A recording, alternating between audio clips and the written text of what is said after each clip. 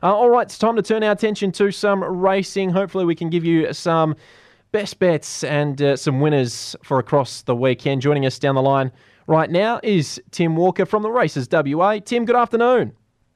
Good afternoon to you, Matt, and all of your listeners. Hopefully you are having a very good end to the working week. Yes, well, not too far away now as we build towards the weekend. And, we're loving life here on Sports Drive this afternoon, and I'm sure you are right now as well. Plenty of great racing going on, and we had the Magic Millions sales as well take place yesterday. We certainly did for the last couple of days out there at the Swan Valley, and normally we see the best offerings go around in Book 1, which was yesterday, the first 170-odd lots, and then another 150 or so today out there at the Swan Valley Sales Complex. Grant and Alana Williams, very, very busy. Got to speak to Grant on the sale grounds yesterday morning, and they bought the sale topper for $350,000 yesterday. By all accounts, right throughout the course of Book number 1, it was very, very strong. So good for the health of the industry here in WA to have a very strong sale out there at the Swan Valley over the course of the last 2 days. Were there any bargains you feel? Well, it's the big question, isn't it? If there is going to be some bargains going through. Look, ultimately, that will be told with the wholeness of time. You look back at last year's Magic Millions sales, and we had Super Spink go through, who, of course, won the Magic Millions 2-year-old classic last Saturday down there at Pinjarra. Went for just $45,000 last year, so already winning a $250,000 race. It's just a couple of starts under her belt. So I guess we probably have to wait for another 10 to 12 months to see if there were any bargains, but certainly there'll be a number of connections that will be hoping that they've gone home with a bargain or two there from the last 2 days out at the Swan Valley. All right. Well, before we do get into your best bets at Ascot coming up tomorrow, a bit of racing news. So Nature Strip's going to carry on and go for the TJ Smith Stakes. Yeah, look, I like this from Chris Waller. He's won this race 3 times in a row. Nature Strip, Chris Waller, the trainer of Nature Strip, obviously. Last week, whether the 1,000 metres was just too short, possibly. That's the reason for the disappointment of being beaten as a short price favourite in the Lightning Stakes. I think he's entitled to one more chance. Obviously, if it doesn't work out for him in the TJ Smith, given the job that Nature Strip has done, I'm sure Chris Waller and the connections will find a good home for him in retirement, a good paddock for him in retirement. But if he's able to come out and win the TJ Smith, well, they'll probably press on and have another crack at the Everest. But while it was disappointing last week, I reckon we forgive it just because it was over the 1,000 metres. He might be looking for 1,200 metres now that he's a little bit older and getting on in age, the old champion. And we've got a WA horse in Stafford's Lad taking place in Adelaide with the jockey Jared Noske is going to ride the horse, Stafford's Lad. So what can you tell us about this? Yeah, absolutely. Jared Noske was down there at Esperance last week riding winners, so he rides sparingly now. We know that he's obviously got the battle with his weight. He's been away from the races quite frequently over the last 12 to 24 months.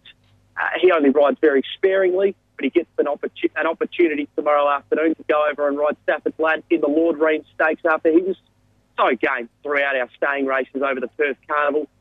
I think this will be a nice little tune-up for him for about 17 days from now, which is the Adelaide Cup, which comes up on the long weekend over on the East Coast, so a week after our long weekend. I think he'll just get a good little blowout of the cobwebs at Morfordville tomorrow. He'll be cherry ripe for the 2 miles in a couple of weeks' time. I think you're probably looking towards a horse like Grand Promenade that's going to be very hard to be in that race, very hard to beat in that race tomorrow, should I say. We know what he's done. He's won some very good races and competed really gamely in the Melbourne Cup of 2021. So he'll be the testing material for Stafford's Lad tomorrow. And Brave Halo is in the Blue Diamond Stakes Group 1 in Victoria tomorrow. He certainly is, and it's just the barrier draw at Sandown. It's a tricky one out there, a wide draw over the 1,200 metres on the lakeside track. It can be really difficult, and it can favour the horses that are closer to the speed. I don't know where he's going to get from the barrier, but they've got the right man on board to navigate the path from there. That is Damien Oliver. If anyone can do it, he can. I thought a couple of weeks ago that Barber would be the testing material. That proved to be the case. I think that will be the case again tomorrow. I think Barber's going to be so very hard to beat. But if you're with Brave Halo first up, I'm not going to do anything to talk you out of having another go at him tomorrow afternoon in what's going to be a terrific edition of the Blue Diamond. I cannot wait for that. All right, here with Tim Walker on Sports Drive this afternoon. So, Tim, let's get into it. Pretty good card at Ascot coming up tomorrow. Races 6, 7 and 8. Really looking forward to all three of those. So, what are your best bets for us? Yeah, look, I reckon we'll go into a couple of those races. All the Kingsmen is going to run them along in the Lex Piper Stakes. This is for the 3-year-old Colts and Geldings, a key lead up to the WA Derby. I'm probably going to look for something at a bit of value in that race, though. And it was interesting to talk to the trainer of Tiana Robertson there this morning, and she was of the opinion that Sizzle Me Patrick is really starting to show signs of being a nice horse, albeit she did say as soon as it does look like tiring this campaign, she'll pull up stumps. I think this is a horse that can run a sneaky race tomorrow at $11. So if you've got a little bit in the kitty and just wanted to have a little each-way bet, I thought Sizzle Me Patrick was the way to look in that race. And then race 7, we'll get to see the girls, the 3-year-old fillies, get their turn in the Ascot 1,000 guineas.